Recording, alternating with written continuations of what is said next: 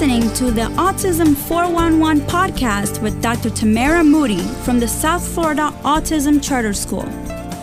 And welcome to another edition of the Autism 411 podcast here from the South Florida Autism Charter School. I'm John Rogger, alongside your host, Dr. Tamara Moodie. How are you, Dr. Moodie? I am well. Thank you so much for that awesome introduction, Mr. Rogger. Well, we're always glad to do so. And we have another exciting podcast for our listeners today. This one getting a chance to share some knowledge about ABA therapy and having a therapist in the home. Yes, I've always been a big believer that, that village, you're going to hear me talk about this village every single time you hear me on this podcast. And I think the therapists have a big spot in that village.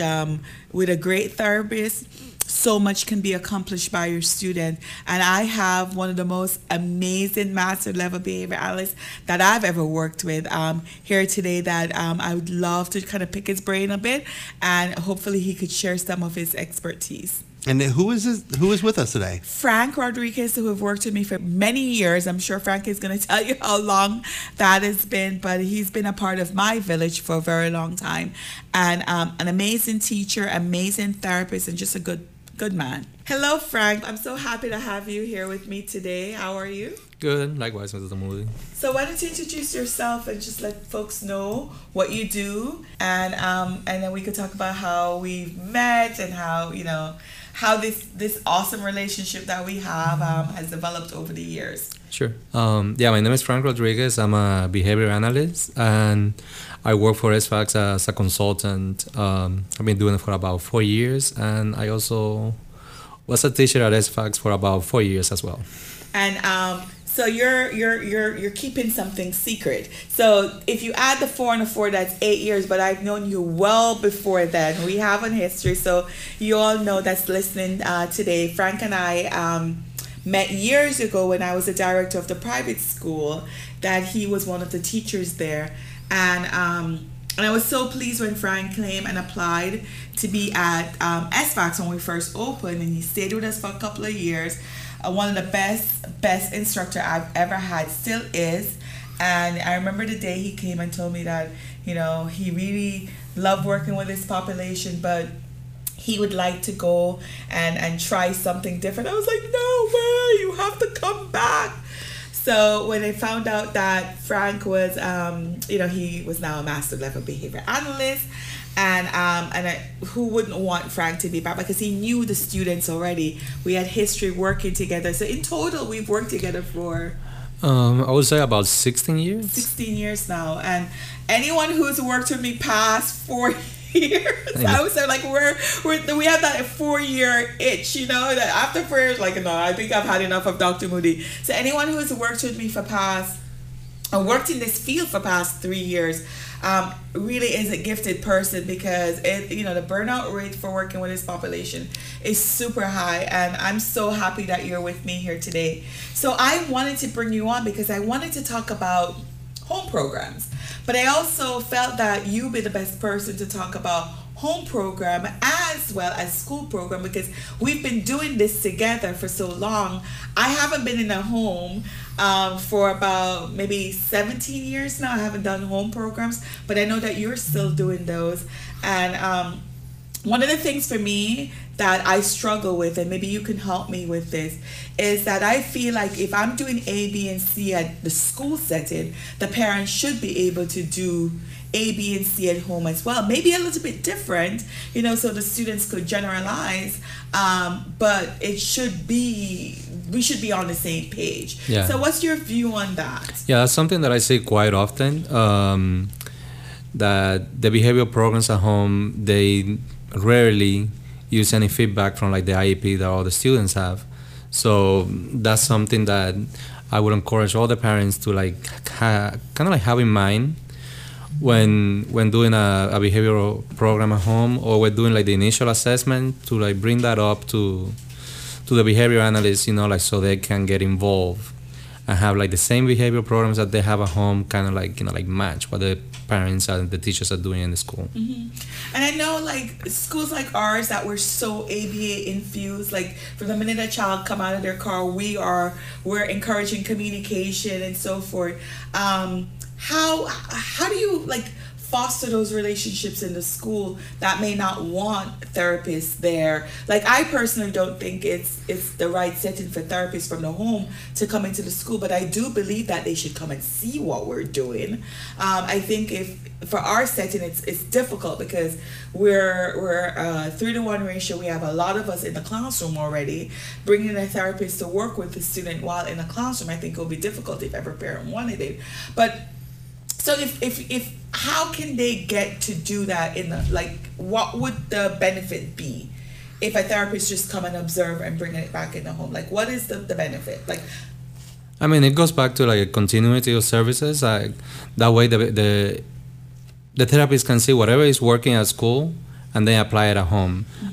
Because we often get that problem. I mean, me, for example, as somebody that works here as a consultant but also works at home with parents, I get a lot of he doesn't have this behavior at home, or he doesn't have this behavior at school. So I'm like, there is something that is, like, wrong.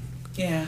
And we need to work in terms of like, okay, whatever is working at school, we need to do it at home. And if something is working at home and it's not working at school, we need to like kind of like get that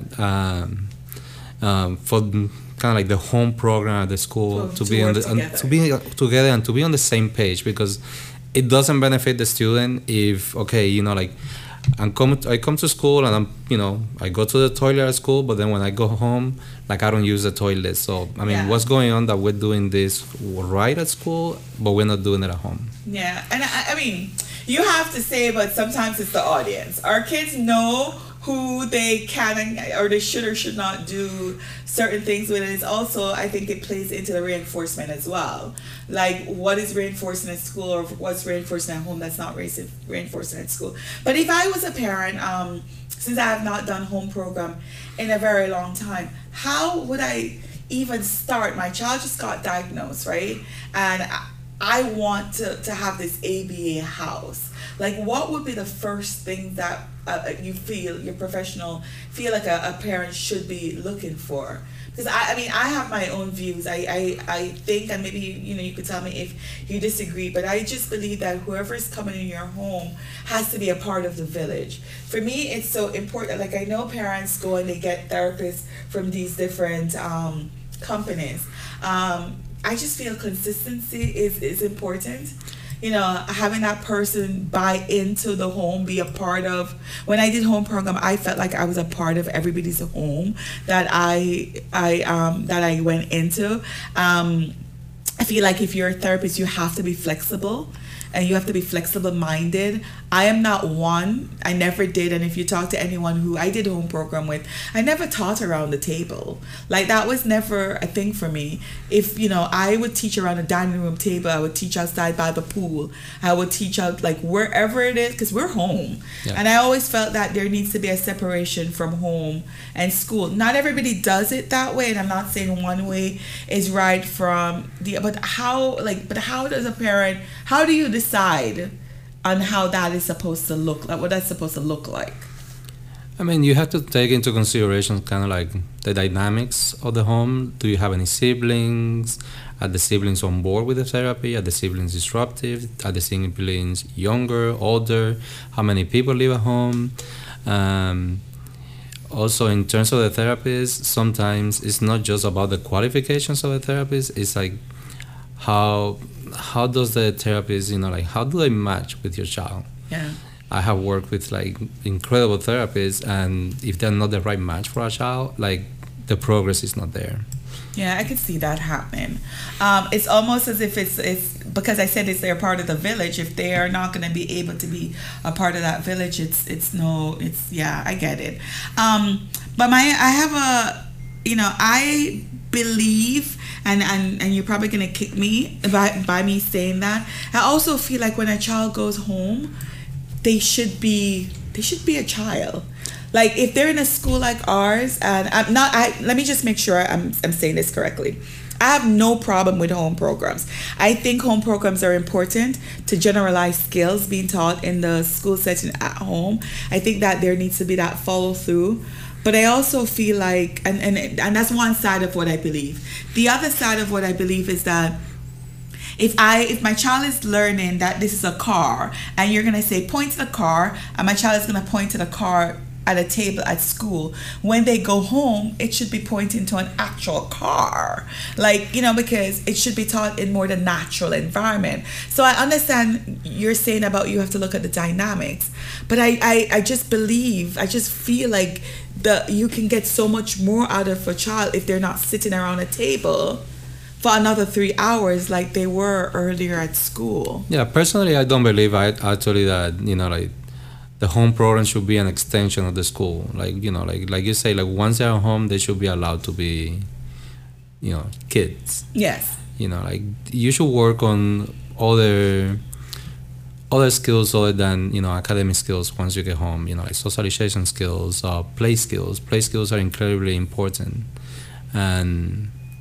it doesn't get done a lot. One of the things that parents said to me, a parent have always said to me over the years, was that I can't take a shower, Dr. Moodie. How do I take a shower? You know, I can't even go get the mail because I have to be keeping an eye on little Johnny. And in my mind, those are some of the things that therapists could be working on when they're in a home program, like you said, teaching our student how to play on their own, how to be independent on their own, how to engage themselves, so mom could actually wash her hair without, you know, having him sitting in the bathroom with her while she wash her hair. So, like, what would that look like, though? I mean, play skills are important in terms of, like you say, like, you know, like, it gives the parents a little bit more freedom to do, like, all the other stuff that they have to do. Like, I mean, like a shower, cook, attend to the other siblings.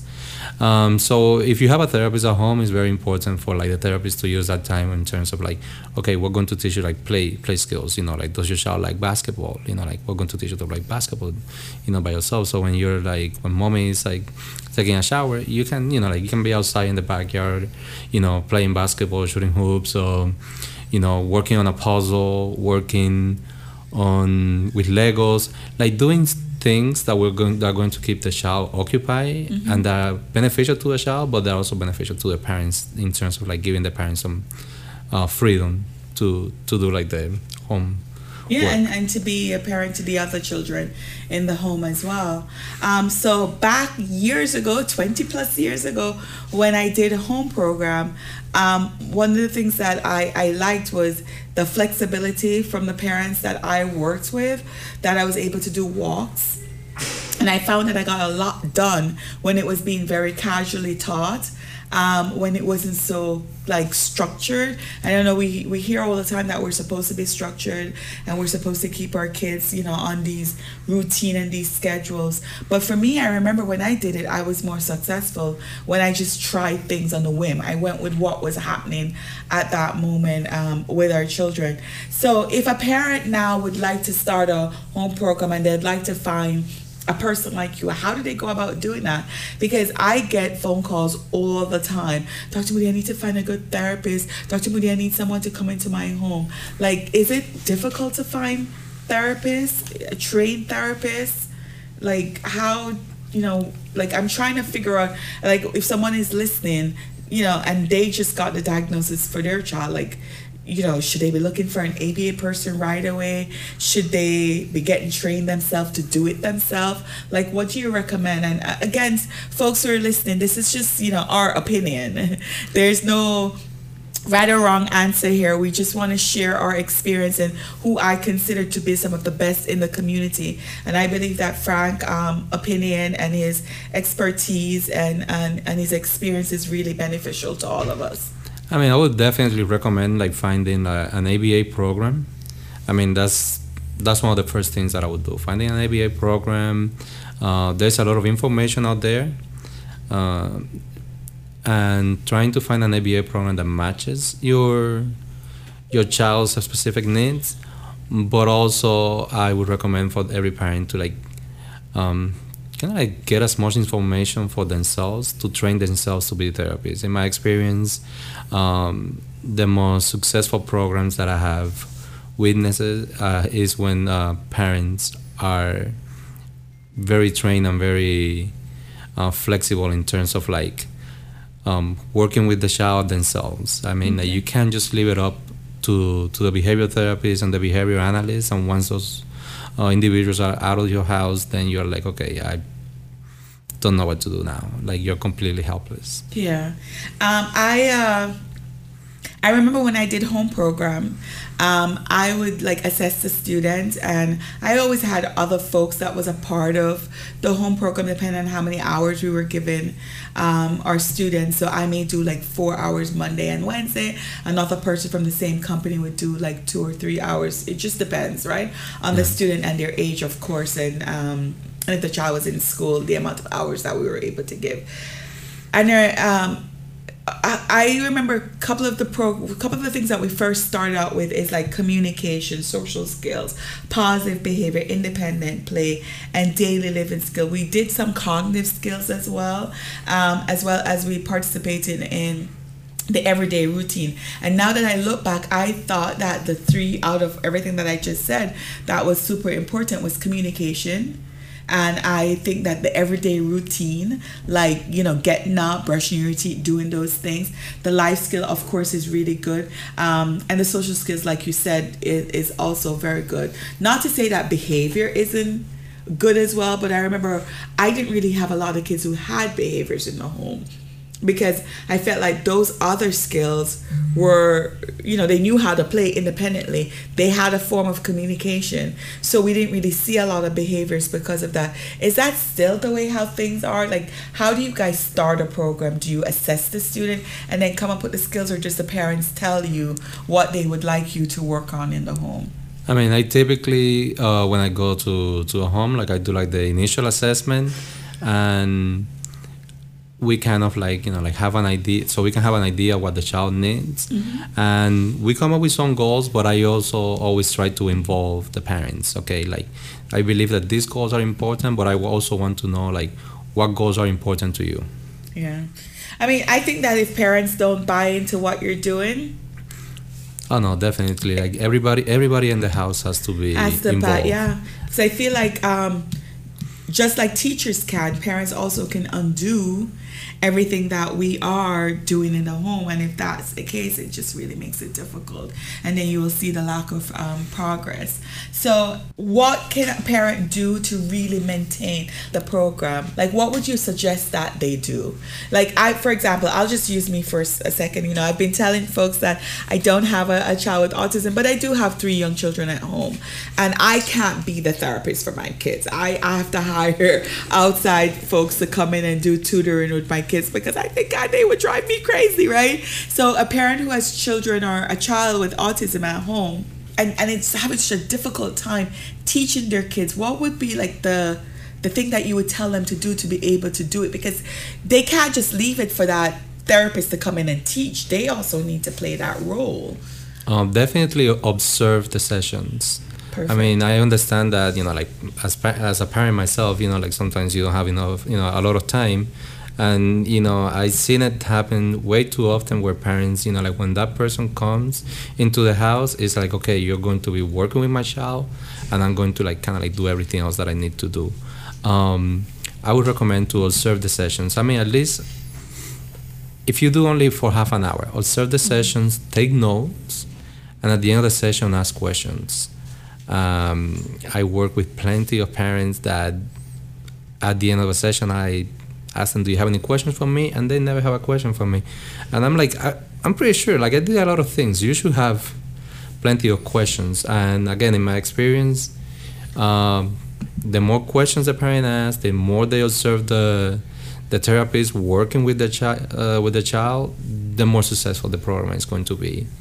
And the more prepared those parents are going to be once they don't have the therapist helping them. Once they don't have the therapist. And I think that it's, folks out there, it's so important that you know that you are the strongest, most reinforcing person for your child. So sometimes things that your child will do for you, they may not necessarily do for the therapist, and vice versa, depending on how, those kind of motivation, how motivated the child is. So you brought up words like reinforcer, we talked about motivation, we talked about generalization. So for folks who may not understand what it is that we're talking about, what do you mean by reinforcement? I mean, reinforcement is basically anything that your child does that you want him to like or her to replicate and do it more often. You want to like find the things that the child likes, and as soon as they do the behavior that you're expecting, or the behavior that you kind of like want your child to do, like immediately present that item or action to them. I mean, it can be a hug, it can be a kiss, it can be a toy, it can be just social praise in terms of like saying, like good job, son. So anything that the child would like, you want to use that to your advantage. So as soon as the behavior occurs, you want to like present that so-called reinforcement. Okay. So your paycheck is kind of like your reinforcer in some ways, going home and your house is clean, your spouse cleaned the house and you don't have to go home and clean as a reinforcer, because most likely you will do whatever it is that you did to get that kind of treatment. Generalization. So I brought it up earlier, but you're the expert here. How important is generalization? Generalization goes back to like what we were talking about earlier in terms of like having therapists observe what's going on at school and vice versa. So you want whatever is happening in one setting happens in another setting. Mm-hmm. And the same goes to like if your child performs certain actions for a therapist and then he or she doesn't do it once that person leaves, there's no generalization there. You want them to like, okay, once a therapist leaves and I said to my child, okay, come and sit down, he will listen to you. So that's kind of what generalization is. Like the child will listen to like everybody. Okay. And I did a podcast a couple weeks ago that I spoke about ABA. And I mentioned to our parents or the folks that's listening, that ABA is, for me, it's like the study of the human behavior, right? That ABA, to me, is not one of those hidden gems. It's what we do every day. You walk up to someone and the person politely say hello, you say hello back, you just reinforce that person by responding back, right? And then we could get in the whole technical terms of it. I didn't really do that, but I wanted them to know that ABA is what we do. We do it. We just don't realize that is what we're doing, and we may not understand the name of what we're having a conversation here. We're doing a lot of interverbals here. We're going back and forth, right? But in your words, why ABA? Like, why become, you were an awesome teacher. You still are. Like, why did you decide to what makes a person want to be a master level behavior analyst, and why ABA? Because there's all these different treatments that's out there.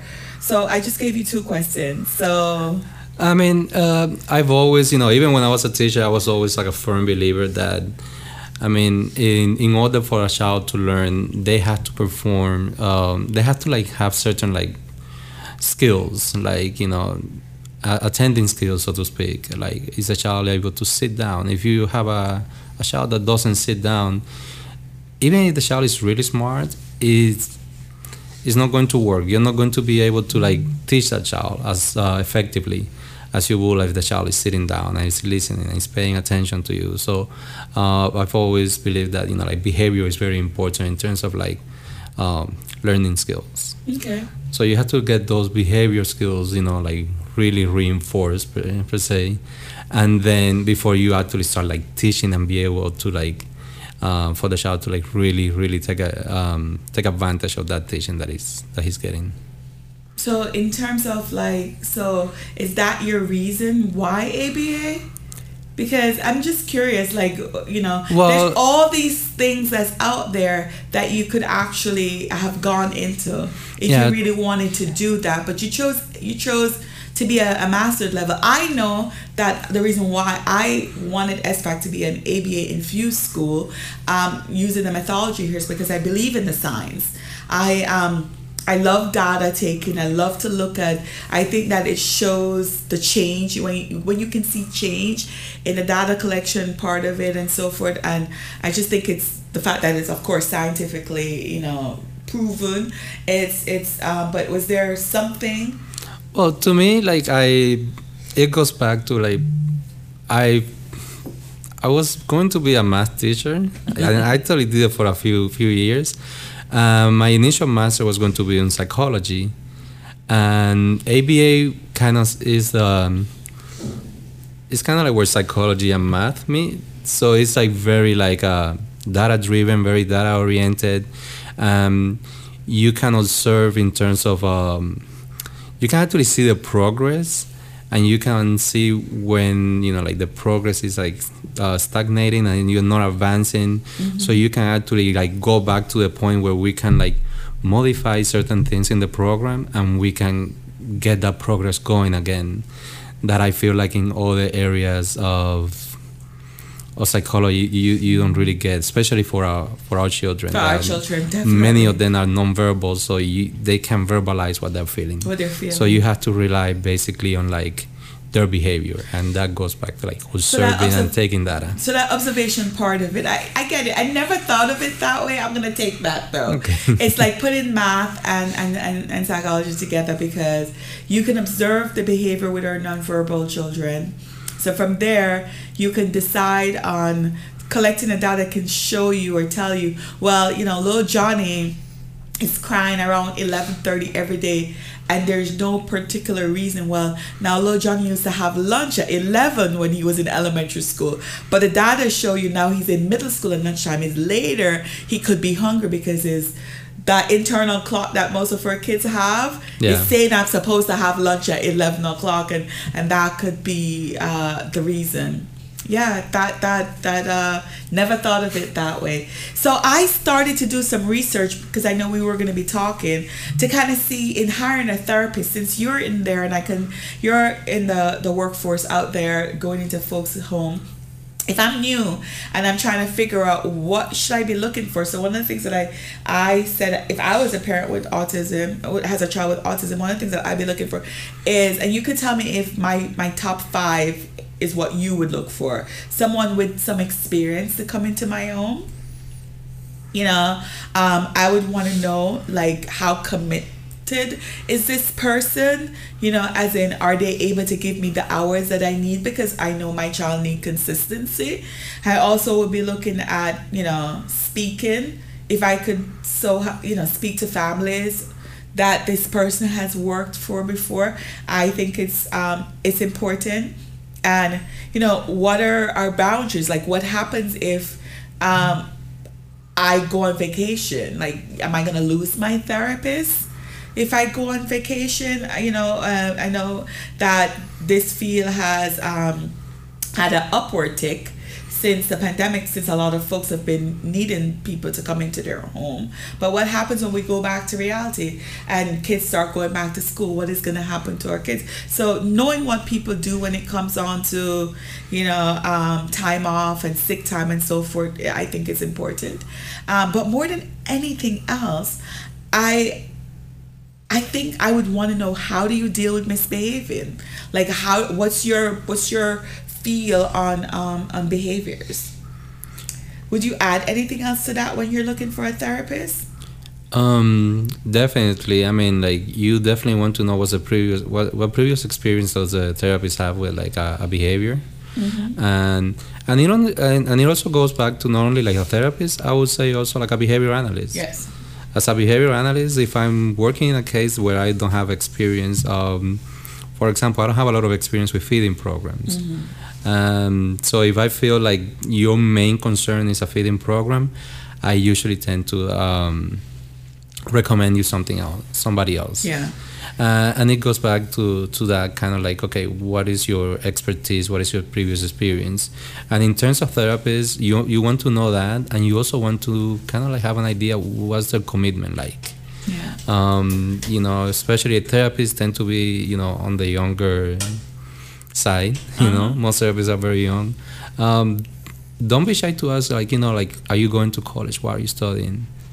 Again, this goes back to like, this is not like my professional opinion, or it's like the Bible, in terms of like, okay, do this. But in my experience, if you have a therapist that is working, if it's going to college and it's like studying, wants to become a special education teacher, a behavior analyst, or a psychologist, you can tell that they are committed to what they're doing, and they want to help your child, and because that's something that they're planning to do for the rest of their lives.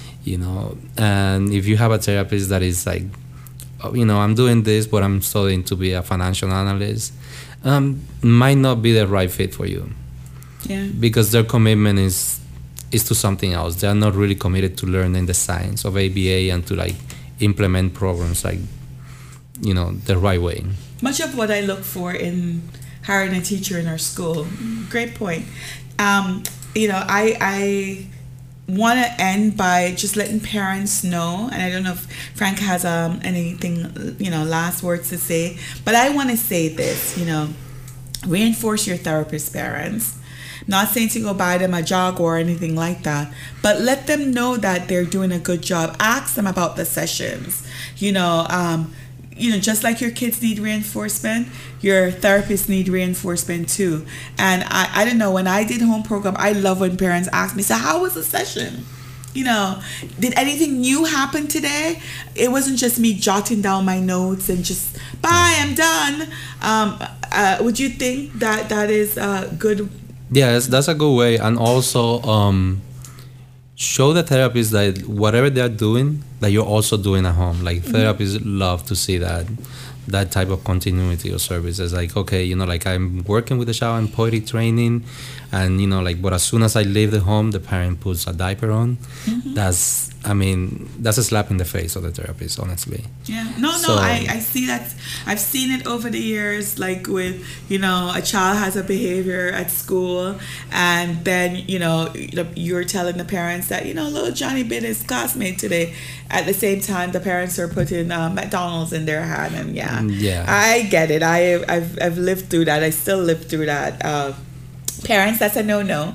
But I do believe that you're saying is encourage a overlap. Let parents see that, let the therapist see that you are, overlapping on something. Yeah, that you're doing like what the therapists are doing, because they can see like, okay, like this parent really cares. Yeah. And you want to keep your therapist motivated. Yeah, I agree. This is a job with like a really, really high turnover ratio, so you want to keep your therapist like very motivated. Perfect. All right, Frank, so happy that you came on. Would you be able to come on again? Because folks are gonna definitely. Folks are gonna have questions, and if they have questions, they know that they can reach out to me at info@sfax.org, and I'll be able to get you in touch with Frank. And of course, we have a very active social media with our Facebook or Instagram or Twitter. And if you'd like to hear more of Frank or myself, please tune in, because we were going to be doing more of this, and we've been successful because we have Frank a part of our SFAX Village. He's a part of our team, and we would love to be able to help you out there. So if you have any questions about what we talked about today or any input, feel free to contact us. Well, that was exciting, Dr. Moodie. Always a pleasure to be able to hear, what's going on in our community, people that we see on a regular basis, but a lot of folks that are listening may not get a chance to talk to, and that is, the ABA therapist. Yes. If they haven't done so yet or haven't signed up to get an ABA therapist, it's good insight to know of the things you need to do to have the right therapist in your home. Yes, I think that it's important to have a great therapist in your home. I'm sure you heard when Frank says, it's that fit. It's like, you can't just, if your child is allergic to certain dogs, you can't just go get that dog and bring him in your home. It would be not a right fit for the family, because your son will always be sick or your daughter will always be sick. Not to compare a therapist with a dog, but it's really, really, really, really important that you have the right people in your home, and that you don't take it for granted, and that you should never be that desperate that you just pick the first person who come into your home. I feel like it should be an interview process. And there's really important things that you need to look at that Frank and I spoke about. And again, I really think that home programs are beneficial. I think it's just in the manner in which it's implemented.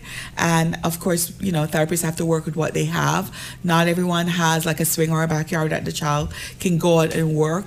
But you work with what you have and you do your very best. And at the end of the day, when someone comes into your home, it's to give them the skills they need to be independent individual in the future. And if that's not happening, then you have the wrong person in your home. Another thing that we didn't really touch upon, but I'm sure we will in a future podcast, is when you're picking an ABA therapist, there's also, the situation with your type of insurance when you're looking at these companies, because there's many different companies out there.